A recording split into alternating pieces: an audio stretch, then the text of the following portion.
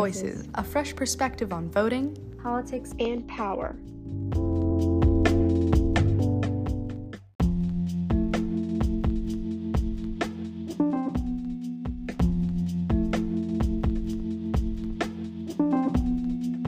Hi guys, this is Gayatri, and I'm just stepping in because before you listen to this episode, which as you probably saw was aptly titled Stepping into New Definitions, I wanted to let you know that this was a conversation about getting to know ourselves.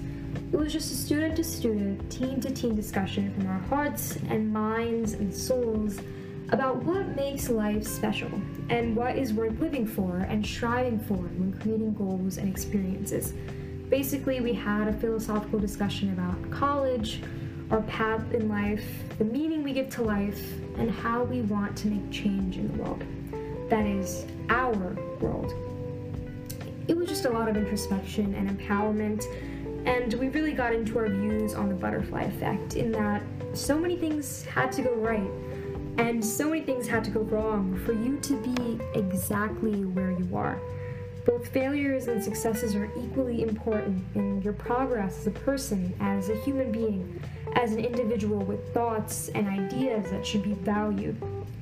So, everything was meant to happen the way it happens, has happened, and will happen, no matter how it may seem in the moment and what emotions it might evoke. There's always going to be good and there's always going to be bad, but that's enough of my philosophical tangents, so keep listening to hear Samir, Annika, and I's really, really incredible and, in my opinion, profound conversations. So.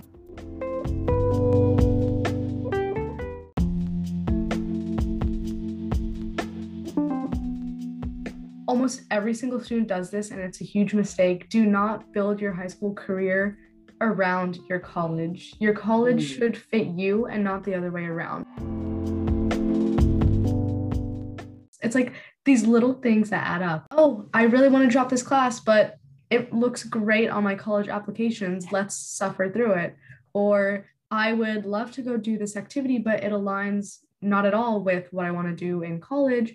So I shouldn't take it, even though it would be fun and reflect my interests. Over time, it's like depression rates are real. I mean, I was asking my mom about it earlier. Like, I don't have it, I know, but there have been times where I've asked myself in seriousness, like, do I need to go get tested or like helped or however you ask for that? Because like they don't tell you this stuff in high school. They don't like instruct you on how to not be depressed or how to not fall into this line of like college stigmatism, you know? They just tell you like how to not smoke and drink, and that's about it. Just older students or just general high school students to younger, like 8th graders, middle schoolers getting into it, just to give them advice like, hey, take that class if you want to take that class. Don't worry about college. And I think like the other thing about that too is like, it's one thing to say, oh, don't worry about not getting to your favorite college, but then actually like realizing if you want to go to, say, like Harvard or Princeton or Yale, but they don't fit you, you have to be ready to let that go just because it's a good college. That's great, but it's not the right college for you. You know what I'm saying? Yeah, you shouldn't compromise like your passion and joy and what makes you happy, like just to look good on paper, because that's what our entire our entire generation that is like working towards college right now, that's what we have to do. And we have to compromise what we want to do to get where we think we want to go, but not actually where we want to go, if that makes sense. Like, we think that certain colleges are good and we have all these high expectations, but we change ourselves for the sake of them, and then it just ends up not being a good fit, and we end up depressed and we feel regretful. And so yeah, just obviously don't go down that path. But it's it's really hard not to, because of all the pressure from the outside. Like, I tell myself, I'm like, okay, I want to take like film studies because I like to watch movies or something like that, but I'm like, oh, that's not going to look good on a college application. Like, I'd rather take like AP bio, even if, well, I like bio. Let's say like physics isn't my strong suit. Say I'm like, okay, I'm going to take AP physics instead of doing this elective that I want to do, because it might heighten my chances of getting into a top school that honestly, maybe wouldn't even be a good fit for me. That's another thing too. So many other students have based their worth on the college you get into. Like, I remember when my brother was applying, I was looking at all the colleges he was applying to, and I was thinking, like, oh my God, the bar is set so high. Like, if I don't get into all of these top tier colleges, like, it wasn't even about what other people think of me. It was more about, like, what I think of myself. We go through high school learning that, like, your rank is based on your test scores, your grades. They literally had class rank, which is so toxic. And then you get to colleges and it's like the SAT, the ACT, your AP scores, whatever you take that might rank you, like, the college you get into sort of becomes your worth and your value, which is so harmful. Okay, so basically, me being a senior, right, and me already going through, I already have my list pretty much solid. It might be a few minor changes, but pretty much it's solid. But over the summer, when I was picking my list, I thought of colleges as like people that I'm dating, right? You never want to date someone that will not accept you or that is not a good fit for you. So why would you do that to a school you'll be spending 4 years with? Like, you know, do not put yourself, like, I don't think it's very, I don't think it'll be a good thing to put yourself in a position where you'll be pretty much morphing yourself into something that you're not for 4 years. Like, that is so taxing, and it takes power away from your heart and your desires. And I think, you know, I have had a dramatic transition because I realized that most of the stuff I was doing was because it looked good to somebody else, you know? Mm-hmm. I came into school, it's like, oh my God, I'm going to be an astrophysics major, and I'm going to go to UC Berkeley and Stanford, and I'm going to get all A's. I even went to an engineering and science school. I mean, come on now. Like this. But now in like 11th grade, I was taking an AP Chem class, and my teacher was amazing. Shout out to him. But I realized that this is so boring. Like, this is not me. I don't wake up thinking of the electronegativity of helium. I wake up thinking about what song is stuck in my head, what movie I just watched. I wake up thinking about what's the next thing I could write about. I wake up thinking about the conversations I had with friends. I wake up thinking about how I can liberate myself from toxic gender roles. That is what I do. I do not think about atoms at all. Like, literally, the closest I've come to it was reading the back of a snack, like, little package thing when it tells you the calories. That's as close as I'm coming to doing anything scientific related, okay? So, you know, and knowing that, I'm just like, I deserve to actually be happy. And I actually want to do stuff that makes me happy. So if that means making music on GarageBand and just listening to it for fun, then yes. If that means literally making a podcast where all you talk about is just philosophy with your friends, then okay. Like, literally, I feel like the most important thing that high school should teach is that you get to create your own story. And we don't do that anymore because everything is so focused on let me get to the best school and let me be the best. I love the way you put that, especially like what you think about waking up in the morning and trying to live your life geared towards what makes you happy. Because as we were talking about, like the school, the relationship, that analogy I really liked. Like, you want to have a healthy relationship with the school you're attending for like 4 to 8 years. And the thing is, a lot of times it's not at all healthy, and it's really terrible, actually. Like, the way we've just forced ourselves to change, as I said earlier, I don't know why I keep bringing this up, to look good on paper. Like, colleges, they just, you know, you can work so hard, and then in like a split second or just a matter of minutes, they can reject you or accept you. And to base your self-worth on that is so unhealthy. And the thing is, I'm a student who looks pretty good on paper, but if even I feel this way, like in terms of test scores and grades, like I'm good, and I've always been good at that. But the whole school system is sort of geared towards people who think a certain way, and not everyone is like good at tests. The way they test our knowledge, like is just not good either. And even if like colleges work for me in a sense, and I feel the struggle so much, I can't help but think like what people who struggle more with school, like how much like struggle they're experiencing. So yeah, I really hope things change soon. Like I don't think it's gonna change when we're like applying, but maybe like a decade from now, if colleges finally start to work for the kids instead of the kids working for the colleges, you know? That was powerful. I know. You said the college is working for the kids instead of the kids working for the colleges, like that. That's going in the notes. Also, you know, I told you I went to the Pomona College Flying yesterday, and I saw someone who was a gender studies major on the pre-med track. So I was like, wow, that's interesting. And they told me, they were like, you know, I knew that I was going to study neuroscience, biology, chemistry, all that after college anyway, right? So I'm like, why don't I just learn about the systems of oppression first before I get to that point? I was like, that's so true. And you can be a humanities major and still be on a pre-med track. So like for y'all, when y'all say y'all want to be pre-med, that's something to think about. Like you can be a music major and be on a pre-med track. You'll just have to take, you know, a set of classes that will still, you know, align you with, you know, taking the MCAT and, you know, actually going to doctor school. Or is that what it's called? Med school, yeah. Med school. I'm sorry, I said doctor school. You're not wrong. It is doctor school. Yeah, also, just like, why do y'all want to go to med school?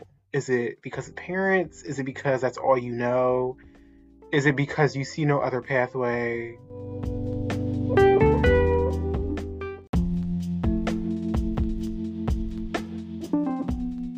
It's for me, it's all three of those. Yeah, I think like I have so many interests. Like I'm interested in like political science and environmental science and films, like film studies, and also like pre-med. Like I'm interested in stuff in pre-med, but the path seems so hard. I know I can do it. I know I'm capable, but sometimes I feel like ever since I was like 5 years old, my parents have been like, you know, like I can't wait for you to be a doctor, like when you're like 30 or something like that. And that's the only thing I've really been exposed to. And it's been the only thing my parents have encouraged me to do. And I'm not saying I'm not interested, but I'm not sure if like that's the only thing I want. And because pre-med is such a taxing and time consuming and like effort intense major, I don't know, I sort of struggle to see if it's a good fit for me, because I know I can do it, but I don't know if it's what I want to do, you know? Yeah. Right. And that's kind of how, I don't know, my feelings toward pre-med are a little bit mixed. I never felt pressured into it, but I definitely felt like there weren't many other options. So for me, like I know I'm not really big on liberal arts just because my exposure to it has been very limited. I loved the idea of law and I loved the idea of studying like ethics, but I wasn't sure if I could see myself like in a career after that, let alone like going to law school. But I don't know, I've always had interests within the pre-med field, like the sciences, studying the brain.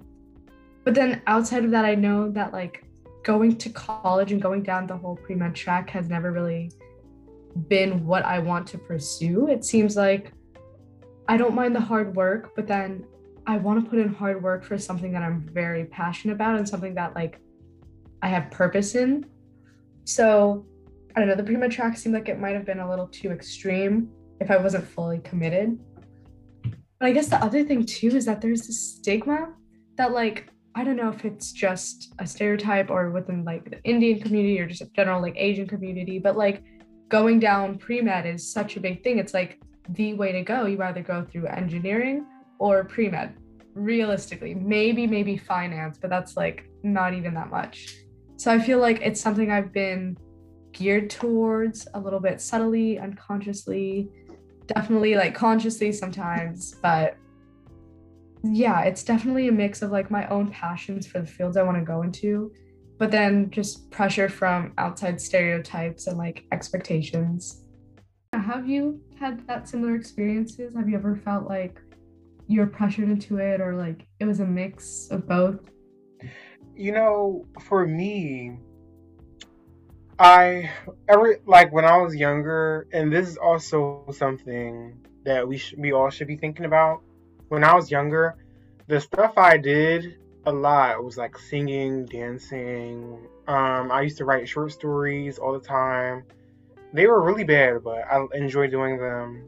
I wrote songs. Literally, I remember one time I stayed up till like 2 o'clock in the morning writing a song with my mom. Like literally, it was that serious. I would literally go to school and make dances for my friends when they would be down. It was so just like all over the place. But I do know that no one told me to do that. I woke up and was like, oh my God, my friend looked so sad yesterday. I'm making a dance for them.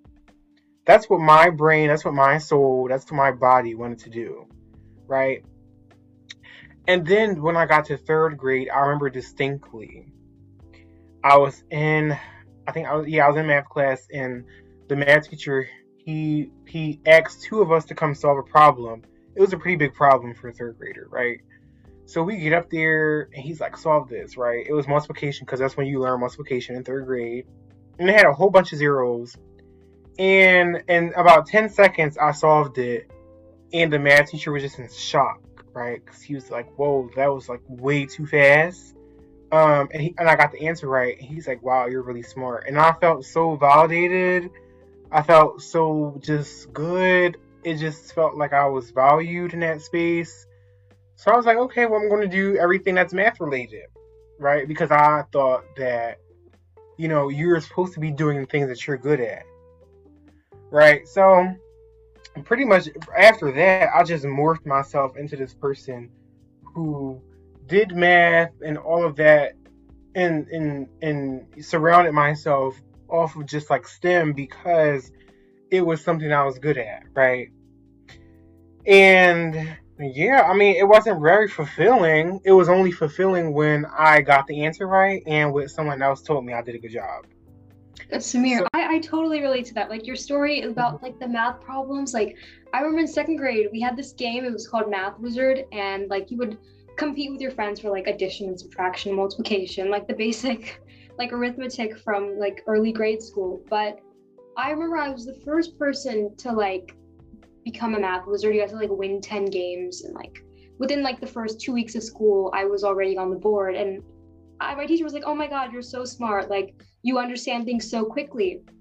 And I sort of like that became my personality. Like, I don't know, like just being the smart kid and like being good at school. Like I've based myself, that just caused me to that was sort of the starting point, like the root of that just grew into this like giant tree of basing my self-worth on academic validation.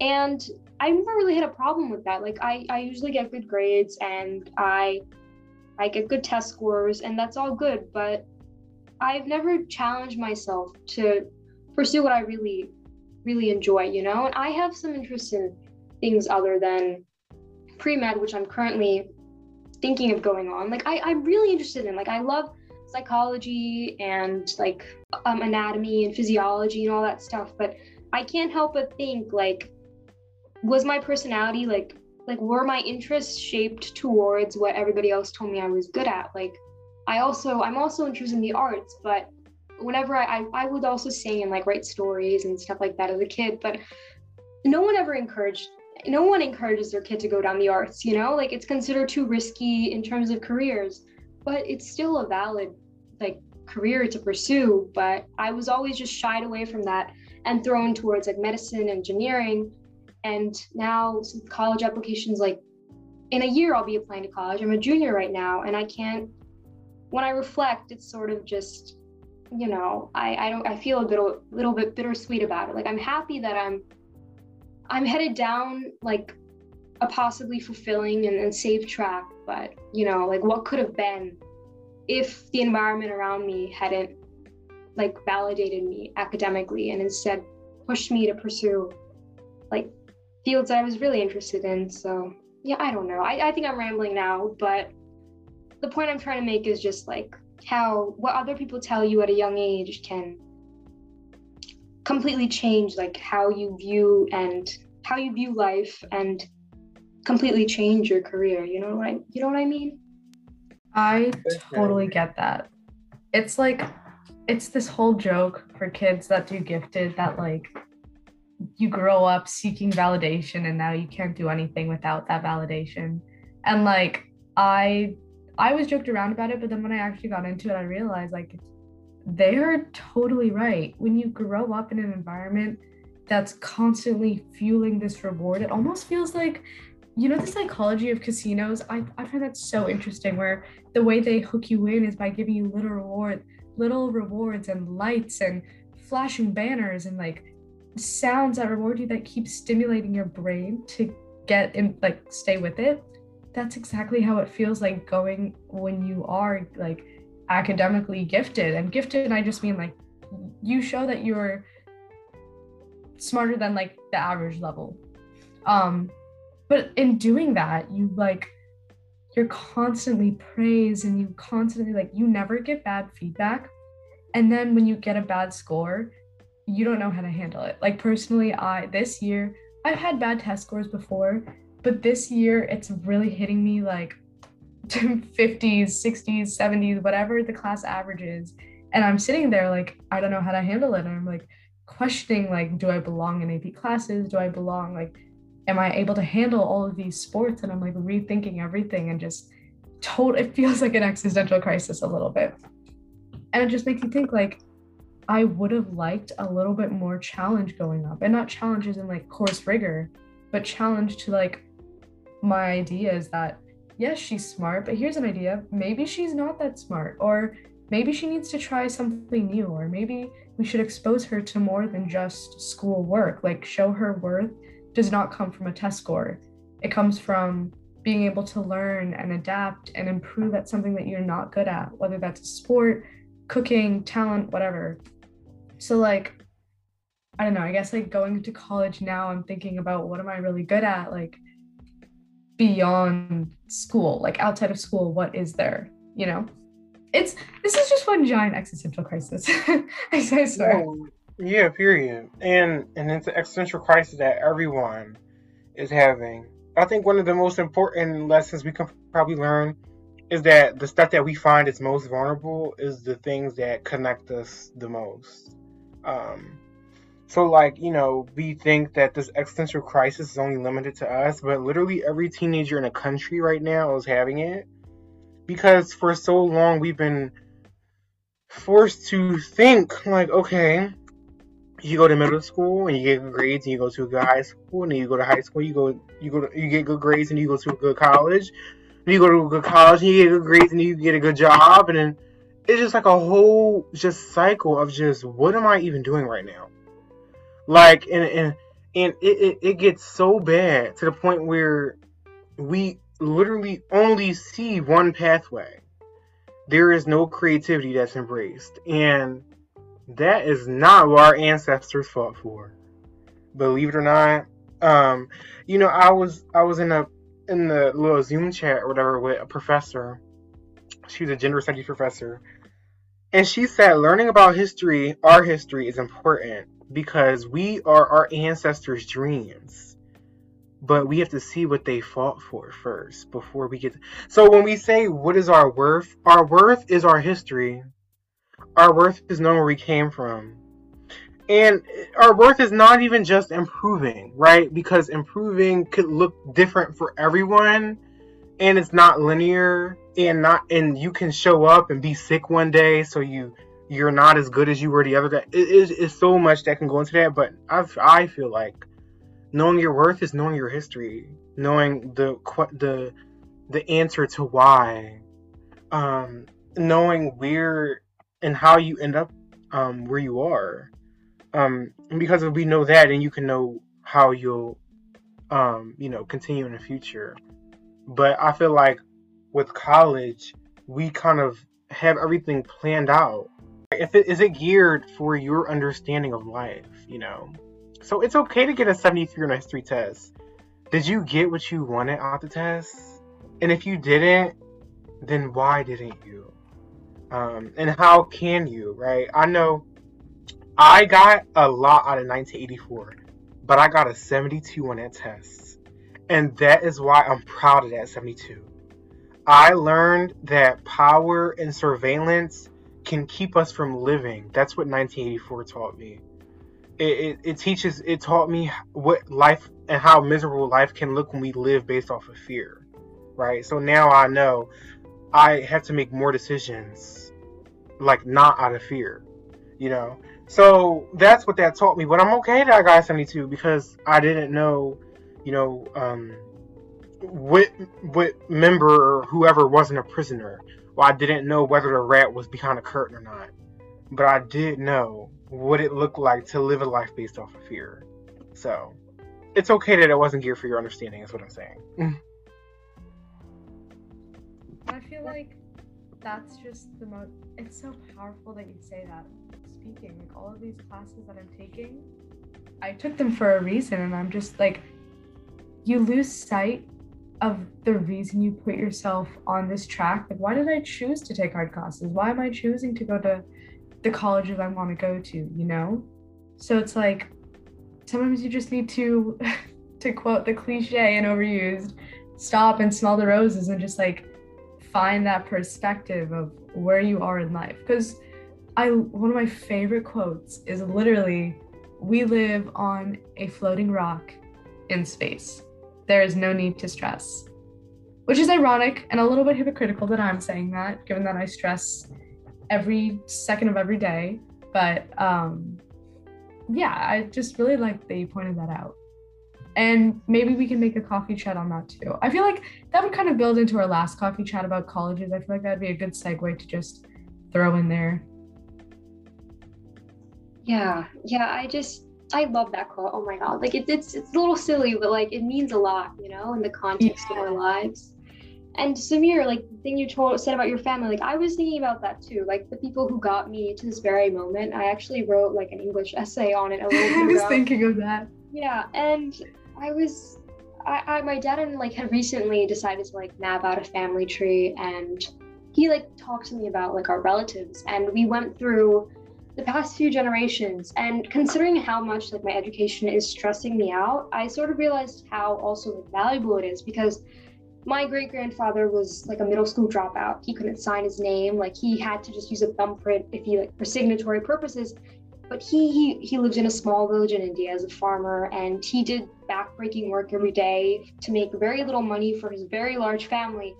But he was happy. He was content with it. Like he lived a life that a lot of us like would view as so terrible, but he was happy with it. He faced his obstacles and enjoyed aspects of life that we would find difficult and meaningless. And there was my grandfather, who was a high school graduate. He was a teacher and then he became a principal, but he also managed the family farm. And he would even give out, like, he would give education to the illiterate for free. And, you know, he had this journey as a noble educator, and he still lived in that small village, you know. He didn't expand his horizons, and he didn't live up to maybe what he wanted to or what someone would want to out of life, you know. Like people want to travel, he never got to do that. But I guess it was enough for him. I didn't know, he died when I was younger, but from what I remember of him, he was happy. And then my dad went to college, he got a good job, he traveled a lot. He's gone to so many, like he's been to basically every continent except for Antarctica. And, you know, and then he had me and he settled down, and it's just the progress over a generation. You know, you go to like middle school dropout to high school graduate to college graduate, and my dad had a bachelor's degree, and then I'm like, okay, maybe I should get a doctorate just to like, you know, extend that cycle of generational progress. And it really puts things in perspective. Like these people struggled so much for me to be here, and I'm stressing out over this small insignificant test grade, when really I should be valuing and placing my worth in what I gain as a person, in terms of my understanding of what I'm learning versus what like this paper and pen test is telling me how I did out of 100%. You know what I mean? So yeah, that was a full poem. I'm so like, I'm just sitting here watching you as you're saying that, thinking like, oh, that is beautiful. The fact that like you see where your family started and where they've gone. And what I love so much about that story is that at every step, there's always something good to look forward to. Like, they were never, from what I understood, they were always content with where they were. They always found the bright side of it. So it's like, when you think about it, like, you're worth on one Winfield test out of 40 points compared to the progress you make over years and years of just being able to step into Westchester, literally this community, sit down, take this test, and just be here in this environment and learn, and then know that your college is secured. Like, for us, it's so inspiring to hear that our question is not whether or not we make it out of high school, nor whether we go to college at all, but which college do we get to go to? And we get to ask ourselves questions like, we get to turn down colleges because we don't like the size or the view. We get to make these decisions based on our personal liking. When in the past, you see people who will settle for anything just to get an education. So it makes you value what you have so much more. Yes, and I really value what you are saying, because it shows that, like, obviously we're going to be getting somewhere, but that somewhere is determined off of, like, whether or not it'll be aligned with our values, right? Like, yeah, you can be a doctor, and yes, it will look good, but will you actually be happy with that? I know she was talking about her grandfather and how he had what will be perceived as a very, like, mediocre life, but he was very happy, right? And that makes me think of a quote I'm reading a book right now. It's about Sylvester, which is like a disco icon from like the 70s. One thing that they would say a lot was, do not conceptualize me. I am the concept, right? That's how we all are. Like, we try to conceptualize ourselves. Other people try to conceptualize us. You're like, oh, she could be a very good doctor. She looks like this, and she could do this, and it could bring so much money. No. Anika, you are the concept, right? Like, you deserve to be able to make your own definitions of whatever words you use, right? And the first place that starts is your name, right? Yes. We were talking about our name yesterday. My name is Samir, right? And it's an Arabic. It's a name from. It has Arabic roots to it, but it means entertainer / companion, right? And I'm just thinking, like, wow, that name is so me. Like, I am an entertainer and I am a companion to many people, right? So it's like, I feel like our parents gave us the name, right? And it wasn't by accident. Like, you know what? Let me just pick some random name, and this child will bear the weight of it and not even know what it means. I think it's a more spiritual, reason for that. There's a reason why your parents named you Anika. There's a reason why your parents named you Gayatri.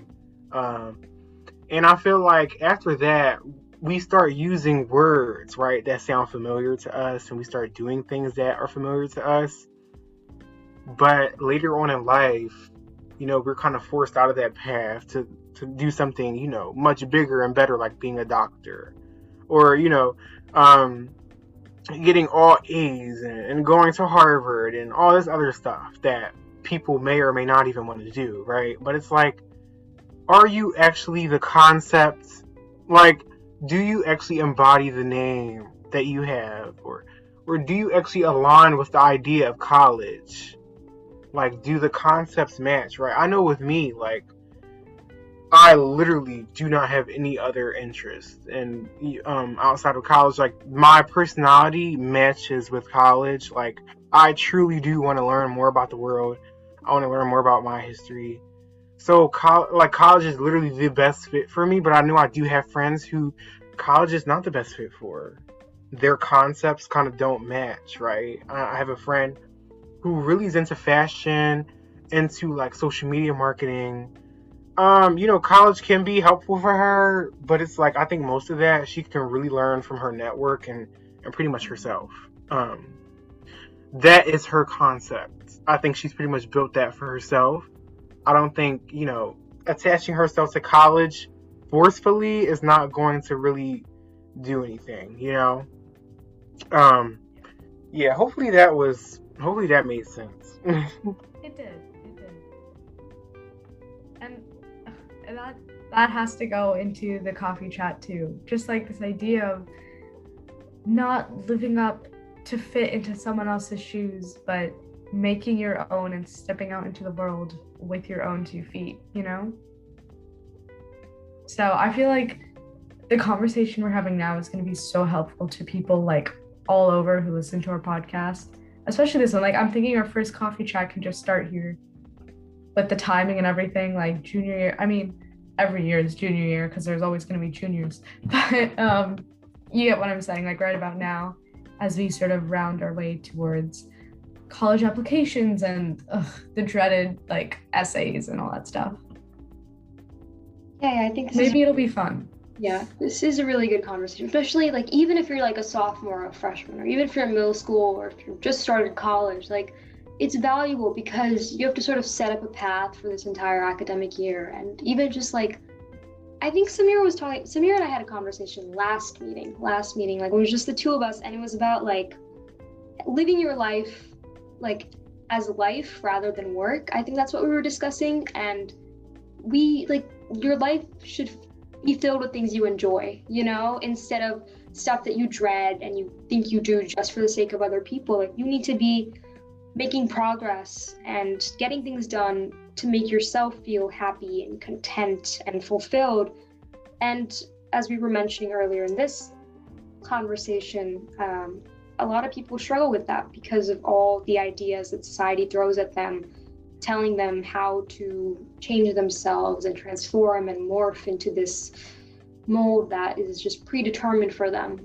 And yeah, so I think this is a really good conversation. Yeah, and I was thinking about another thing also, like one of the best things to get out of life and just like the days in general is like conversations with other people, you know, like good conversations, like whether they be like philosophical or reflective or like scientific, like just like talking to people. It's such like an underrated thing, I think, but like I don't know, I've started to notice the little things. Like I'll like be talking to a friend and like she'll make a joke and I'll be like, oh, that's like, I don't know, I've just grown to appreciate words. Does that make sense? That makes total sense. Yes. You read my mind, and I'm kind of astonished that you did, because as you're here saying that, I was sitting here thinking like, I am so thankful that I've met like you 2 people, and this is getting super corny, so like warning, but like the fact that we just get to have this space and talk, like I probably would have drowned in last year and this year without having little small outlets like this. Like Gayatri, you were saying like you notice the little things. I was walking down the steps of my last test from the physics test because I had to go to my next class, and I was not walking down, I was going up because I had to go to a math test right after that. And I thought that I'd be freaking out, but instead I was talking next to my friend and she was making like jokes and just being very lighthearted about the weekend. And I was thinking like, I should be stressed right now, but here I am with some person who's bringing this light into my life and she doesn't even realize how helpful her being there is for me right now. So like, it's just these small little things that like pull you out of the darkness and sort of make you feel like you're not drowning, you're afloat and you're stable and you're fine and you're not alone in this. And it makes me sad to think that not everybody has that, you know? Yeah. I was listening to a podcast. First of all, I'm so like thankful to like have y'all like hear it. Like, oh my God. Anyways. Okay, so I was listening to a podcast, and that is what I was inspired by when I was talking to Gayatri. The lady was saying, I refuse to do work. And at first I'm like, oh my God, is that like being lazy? But then when she started explaining, she was like, when you have a life, when you have a work or a job that aligns and is integrated with your purpose, what you enjoy, what you're passionate about, it does not feel like work. But oh my God, they're sending me money. Literally. That's so true. I think I know what you're talking about, Samir. I've heard that like you should if you pick your career right, you'll never work a day in your life. And it's just interesting to think about. Like, that's why there's so much pressure on where should I go for my major, because like I can choose a career that makes a lot of money and I can work hard for it. But then like, do I want to be rich and unhappy, or would I rather like not live in $1 million house but then love my life, you know? And it's interesting, like with this podcast, I literally, the second that we got to like start running it ourselves and really just host these conversations without like need for an adult or anything like that, like we get free reign, it's just fun. Like I love telling people I have a podcast. Like I get to say things. Like so I had this huge like Blackish phase actually when I had time to watch TV, and I was just watching it, and one of the main characters had a podcast, and I was thinking like before I started this, like I want that. I want to have a space where I can post, talk, do something on social media. And now we come here and our team is literally amazing, and we have all these cool episodes. And like when you look at our social media and you look at our website and you look at our podcast, do you guys ever just like scroll and just look at how much there is? I love doing that. I love going back and like looking at just all the different posts and the colors and the different bios that are there. It just makes you feel like, guys, we did this on our own. Like we are going to be the people that are conquering the world next, and this just proves it. And then after that, like I feel like money is the last thing, which is ironic because money is a very big thing that comes to mind when I'm thinking about colleges, because I'm thinking about like cost, debt, entry-level jobs after that. But then with the podcast, it's just, I don't even think about it. I just think about like, what do I want to talk about? What needs to be talked about? What isn't getting talked about enough, you know? So it's interesting that you bring that up. And it's actually so funny that we're talking about colleges, because I just realized I'm wearing this Harvard shirt. Yes.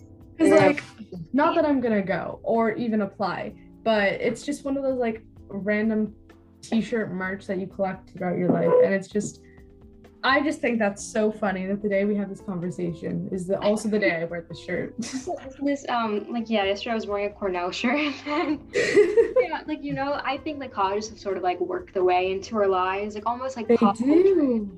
It's yeah. And it's like, I never put meaning to it, but these are the things that are sort of engraving yourself. Like you never see college merch for like your local colleges or anything like that. I mean, like unless you go out and buy it. When you go to stores, like literally when you go to Nike or Champion or like Urban Outfitters, you find shirts like these. And it's like all the Ivy level schools, and these are the things that are saying like, oh, this is prestigious, or oh, you should go here. But then like, after I go to college, I will likely never wear this shirt again, just because I don't go there. I'll have ties to another college that I truly value and want to be a part of. So it's just interesting that this is here, you know? Yeah, it's like the build up to the path and like the apprehension sort of manifests itself in like small aspects of life, like the clothes you wear, you know? And then you get there and you're sort of constricted to one college. But before, there's so many choices that it's almost like overwhelming. It's appealing, but it's just also a lot to take in. And then making that decision is so intense and it's so specific that it becomes really stressful, but it shouldn't be, because you should be able to find something that fits for you, whether that be financially and like in terms of your interests and what will suit you in the end. And yeah, I don't know, I really like this conversation. I feel like I haven't had like this good of a conversation in a while, so thank you guys. Yeah. No problem. And you can go. I'm about to say, I actually do want to know the meaning of your names before we like. Let's do that. Yeah. Anika, do you want to go first? Oh. Oh wait, here I'll go. Okay. We literally. This is so. I love how often this happens. That's so funny. But so my name is Anika, as you know. So from what I've asked my mom, I've actually heard quite a few meanings for it. But my mom says that she named me Anika after the goddess Durga. So like Hinduism is a polytheistic culture, so like we have multiple gods. So one of those gods was the goddess Durga, and she was this very powerful goddess who every time she did something good, and heroic, she got a new name, and they sort of piled on. And my mom said that Annika was one of the stories that she found just the most brilliant and powerful and like resilient to change. So that's what she named me after. That's awesome. Yeah, I think that also, like, obviously you're not a goddess, literally. Metaphorically you are. Yeah, so like those like personality traits really exemplify themselves. I can go next. My name is Gayatri, and my name has multiple meanings. I think like if you Google it, the meaning you'll find is singer, like just singer, like Singer, like Adele is a singer. And I was like really into singing when I was younger, and I would do cultural singing. Like my family is also Hindu, and like it would kind of be like, no, I don't want to say like church, like it wasn't very religious based. Like, it was more cultural, and it really helped me like gain a good sense of understanding and community of being Indian. Like, it was really important to my personality formation. But anyways, beyond that, my name. So other than that, it means Mother of the Vedas. There's a really popular hymn in like a hymn, a mantra, like a, I don't know the English equivalent. I think a hymn is the right word, I think, and called the Gayatri mantra. And essentially what it means is sort of this personified form of infinity, I think is the word, like infinity, like endless possibility. The goddess that usually see a picture of has like 5 heads, 5 pairs of hands. She sits on a lotus flower and has a crown, and she's just meant to represent that there's so much you can reach for and get out of life. And I don't know, I think that's really beautiful. As for my parents, like why they named me that, they were like, oh, it's a random name, like it's a popular, I think it's a pretty popular name in India. It's like the Sarah equivalent. Like in America, like Sarah or Julia, like that would be Gayatri in India. So it was really nothing special for them, but I really like the meaning. It like makes me feel powerful, you know? Right. So my follow-up question, I guess this will be the last one before the episode ends or whatever. So how can we start aligning ourselves with our names? Because these are words that, you know, existed before us, but we bear them now, right? So how can we, you know, start aligning with the history of our names and definitions for our names? I love that you started with history of our names. I feel like it's one thing to just know the surface level meaning. Like Annika means she was named after a goddess. She is powerful. But then where does that come from? Like I'm a very like over-analytic person. That's definitely not the right term. But I overthink a lot, and I really like to go deeper and just understand why. I was a kid that always asked why like 6 million times, because just once was never enough for me. So I feel like I add on too much like credit or, you know, purpose to why my parents named me Annika. They didn't just like, I'm sure they didn't spend, you know, hours and like days and months just, you know, mulling over it. But I would start with like where the name originates and what it means to you. And then for me, I guess it's really just drawing parallels. So like this idea of being resilient to forces against me, starting with like, what are those forces? Like societal pressure, or pressure I put on myself, or pressure to like make change in the world and, you know, start a new line. Like the way that you see women creating a new definition of what it means to be a woman in power, just having that like that call to action. So like understanding where your name comes from, how it like aligns with your own life, like what are the parallels, and then what's your call to action, like what meaning does it bring to you, and how do you want to change that in the world? What do you want to do with that? Stay safe and comfortable all the time. That's not what living is about. So I think, yeah, that's just amazing. But how about you, Gayatri? Well, as I said, Anika, I loved your explanation. That was really, really nice. But for my name, as I said, it's essentially like an overarching name for a Hindu goddess. It's very popular in India, and the meaning essentially is like infinity and endless possibilities, to reiterate. And I was thinking like, I need to with so many things that are in the world. Obviously, I can't do everything. I may want to, but I need to pay attention to what I'm naturally drawn to, and I want to feel connected to the path I take and have passion and hold the purpose of my life in my hand to like a compass to direct me to where I need to be, where I'll be happy, because happiness is it's all you really want out of life, no matter how big or small society would deem your accomplishments. But I just, I want to use that idea of infinity and endless possibility to have the courage to follow where I'm able to point myself in the direction of fulfillment, if that makes sense. I feel like that was sort of like a philosophical meandering, but yeah, I think using the idea of having like infinite possibilities to find one or few possibilities that work for me. So yeah. Samir, you want to I'll just give a little bit more, because you mentioned your name earlier, but if you could, I'm sure you have something profound to say. So I mean, the thing is, I think, well, okay, so basically, in terms of the way it looks, right? I think my mom, the Arabic pronunciation of it, the Arabic like way of spelling it is Samir. For some reason, my mom just scratched that, put an I, and did an accent over the I.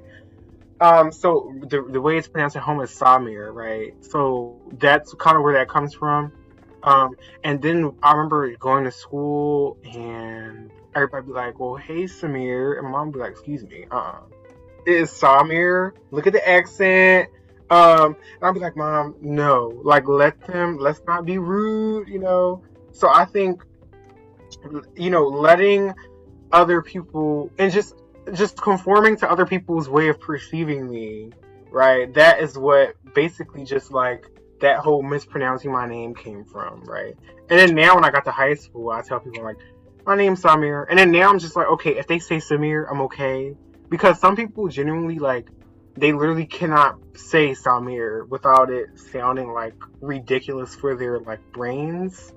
Like I know no matter how much I say it, there are some people who are like, okay, they'll latch on to it, and then some people are like, I literally like it just doesn't sound right coming out their mouth. But yeah, so like now I introduce myself, I'm like, okay, I'm Samir, right? And then whoever says Samir, I'm like, okay, you're meant to say Samir. And then people who say Samir, I'm like, oh my god, okay, you're meant to say that, right? So that's pretty much the relationship with my name. But in terms of definition, right, that whole companion entertainer, I've always been an entertainer. First of all, I'm the oldest grandchild, right? And I remember my 5th birthday party, I was dancing for everybody. Just everybody was surrounding me in a circle when I was dancing for people.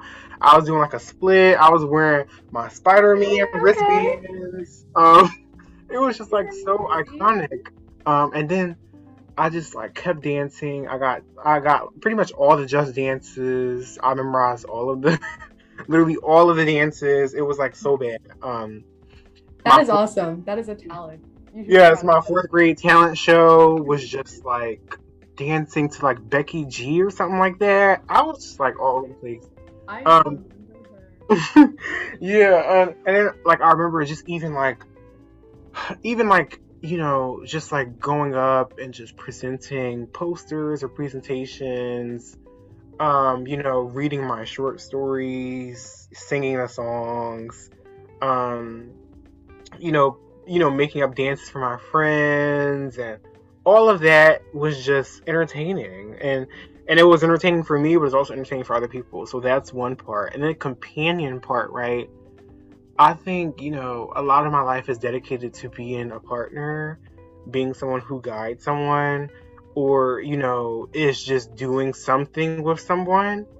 And I think, being a companion, being someone who listens, someone who guides, someone who is also willing to be guided, that is pretty much what my whole life is about and always has been about.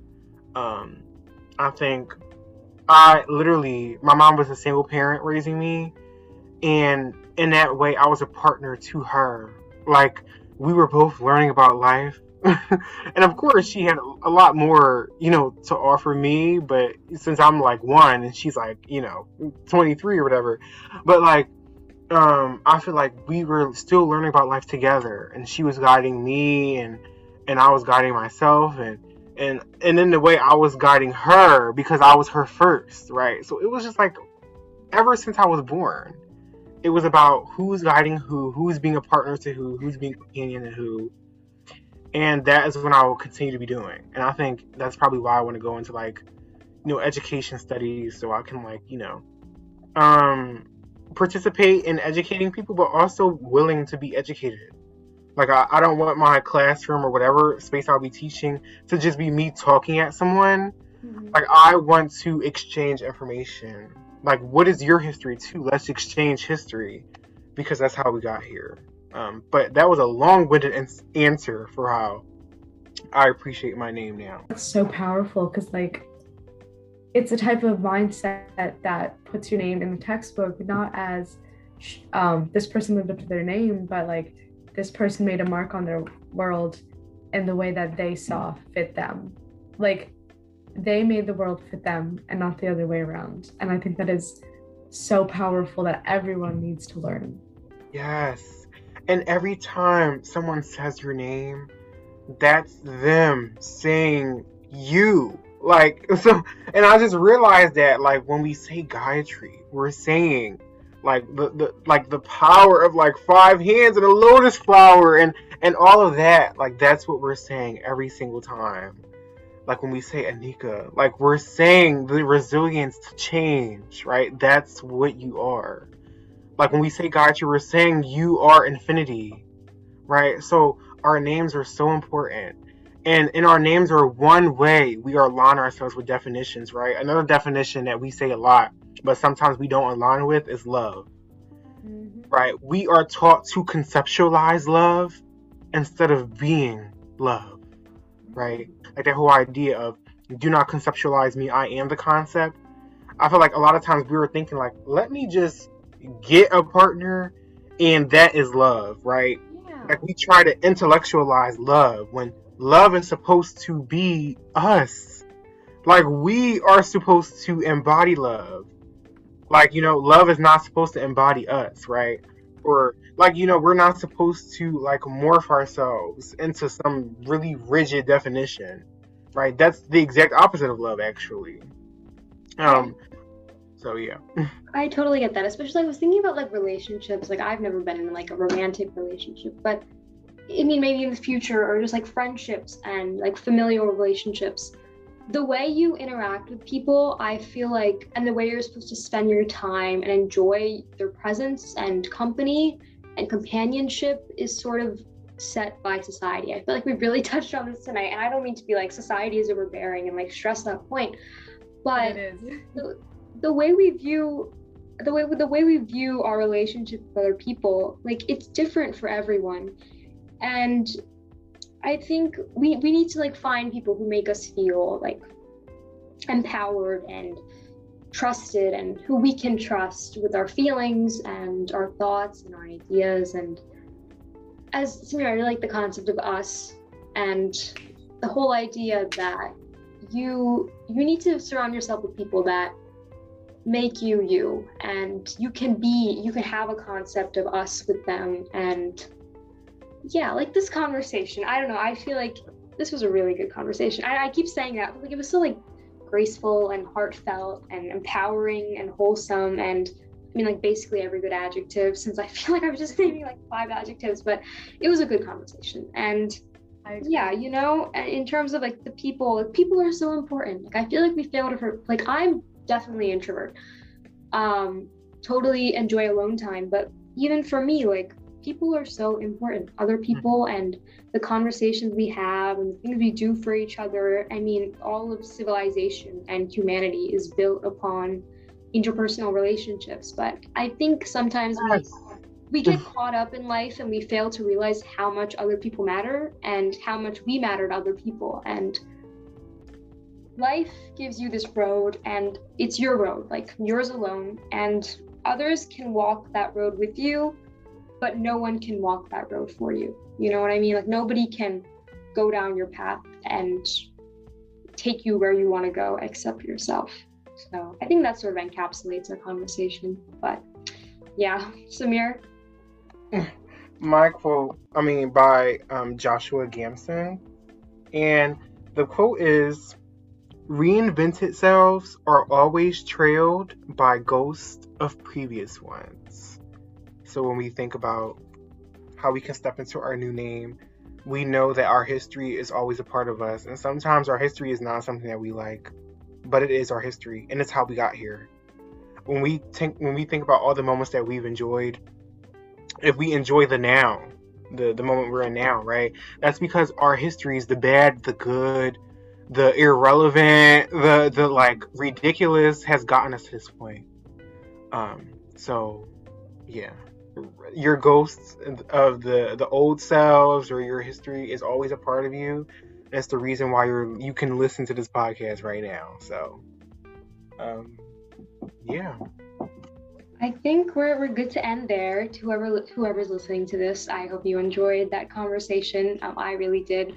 So yeah, this is Gayatri, Samir, and Anika, and that's the end of the episode, I think.